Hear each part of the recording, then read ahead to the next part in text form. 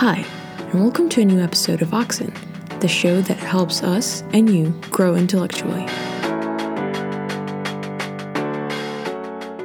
In last week's episode, we promised you a continuation on the topic of immigration and human rights.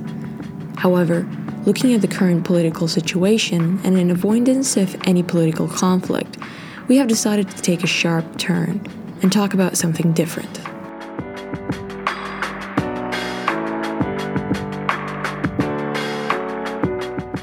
The last couple of days, I spent drafting and redrafting a topic that I thought would appeal to you, the listener. I was never satisfied. Every time I would write something, a thought sparks in my mind saying, is it really a good topic? Is it good enough? What if I can think of something better?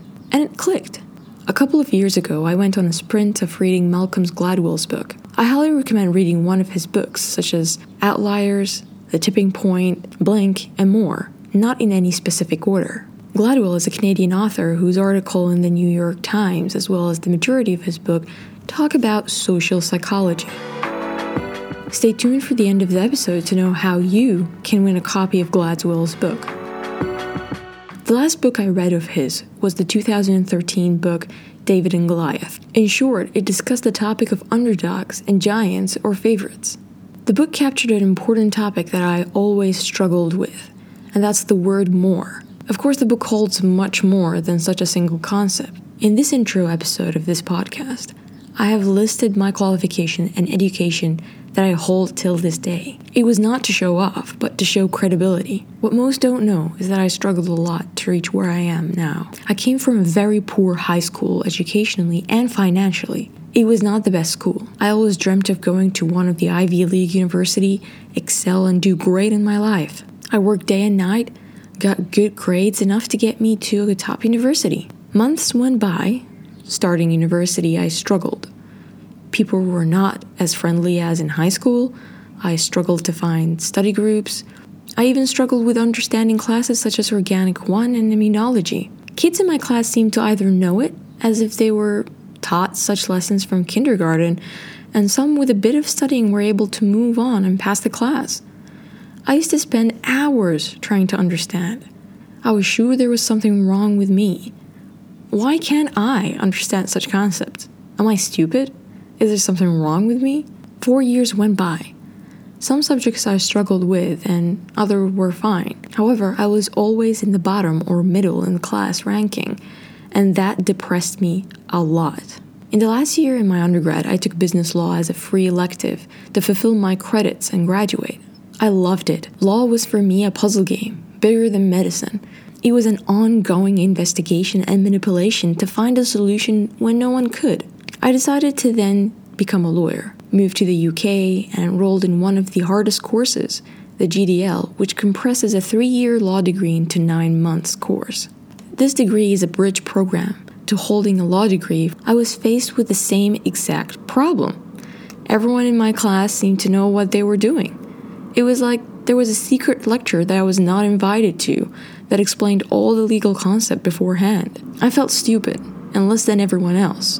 I was convinced at that stage that maybe I was striving for something further than my reach. Maybe I should just accept my limitation and not bother by dreams of my hyper-imagination. And then I read Gladwell's book, and it explained lots of things I was ignorant of.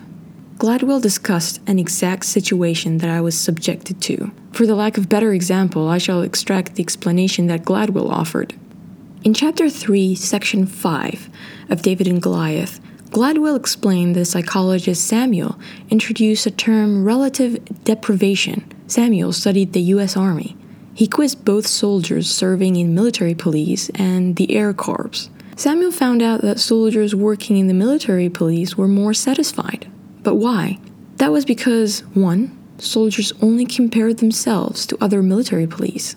2, getting a promotion was a rare event in the military police. And if you were not promoted, you were in the same boat as everyone else, and you were not that unhappy. In contrast, soldiers working in the Air Corps had a higher chance of getting promoted, up to 50%. Thus, by not being able to get a promotion, soldiers felt less achieved than everyone else and in terms unhappy. If you're interested in such topic of relative happiness, we recommend reading Happiness Around the World by Carol Graham. Please note, all references used in this episode are listed in the description, so make sure to check them out. In Carol's example, she asks, who would be happier, a poor person from Chile or a poor person in Honduras? The answer is Honduras. The reason is Chile is a modern, developed economy. The poor person in Chile made more than the poor person in Honduras. However, it is the relative distance from average and not the income. A person in Honduras is happier as their distance from the mean income is smaller. Thus, they don't feel underachieved or less than everyone else, which is the same concept as the military police and Air Corps study. This is what is called the big fish, little pond theory. The problem of school, unhappiness, and underachievement is a very intricate, complex topic. We're here to point out the idea and point to the right direction that you need to take if you're interested in such topic. What I'm trying to say is that I was not stupid. The soldiers in the Air Corps were not less than everyone else who got promoted, nor the poor person in Chile was worse than the person in Honduras. It is all relative to the distance from the average pool of people in that sector. Because the poor person in Chile was so far off the average income in Chile, still he was better from the poor person in Honduras. But that did not matter to him, because he felt less achieved than everyone else, which resulted in them feeling depressed, that spiraled them to perform less and maybe give up. Going to a top university gave me a good degree that I can use at work, but it crushed my self-worth for so long. But have I gotten to an average university, I would have maybe flourished in the field of science and medicine, but I would have never gotten into law school. Our message or moral of this episode is that to say if you are having difficulty at work, school, life, and you feel like you have underachieved or less than everyone else, take a pause. Maybe you really did not work that hard. Maybe this is not really your cup of tea. Or maybe you're just far off the average distance from the majority. So don't beat yourself over it. It is a social structure, the incorrect school system, which mold everyone to one teaching method. Or maybe it's the incorrect business structure that is designed to let some people feel less than others.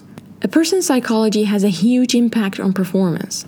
Lots of people and scientists agree that the IQ standardized test is a disastrous way of measuring IQ. As the US adopted the IQ test around World War I as immigration entry requirement, lots of immigrants failed it, or for the better use of word, fell under the bell curve. Not because they were not intelligent, because of multiple factors. 1. Language and cultural difference gave them a disadvantage in some of the questions. 2. Are stereotype threats, which is well explored in the psychology experiment as 3 groups, a controlled, and 2 test groups, were used. Group 1, the white students were given a good, encouraging, and positive talk before the IQ test, while the minority students were treated badly beforehand. Group 2 was the opposite. The white students were treated badly, and the minority students were encouraged and treated well. The IQ test varied in the first group. White students scored high, they performed significantly better than the minority. Surprisingly, though, Group 2, the minority students performed significantly higher than white students in their group. To read more about the experiment, we suggest reading How Stereotypes Shape Intellectual Identity and Performance, an article by Cloyd. It is not always about more and better. It is about what's best, which could be an average point in a bell curve. There are lots of biological and economical, psychological, and political factors that unfortunately hinder our progress and hinder lots of great talent from rising. But we as humans should use our intelligence, which is the best weapon we have evolutionary, to excel and achieve what we want, even if it takes us double the time. Because after all, we are all going to cross the finish line, and that's an achievement. For a chance to win one of Gladwell's book, make sure to retweet this episode on Twitter and link us. And in next week, you might be the winner. I hope to see you in next week's episode. Till then, If you like what you heard, follow us exclusively on Anchor and Twitter, where you can submit questions and comments about the show. For a full list of resources or any further inquiries on legal rights, contact us on Twitter @Oxen. Till then, stay sharp.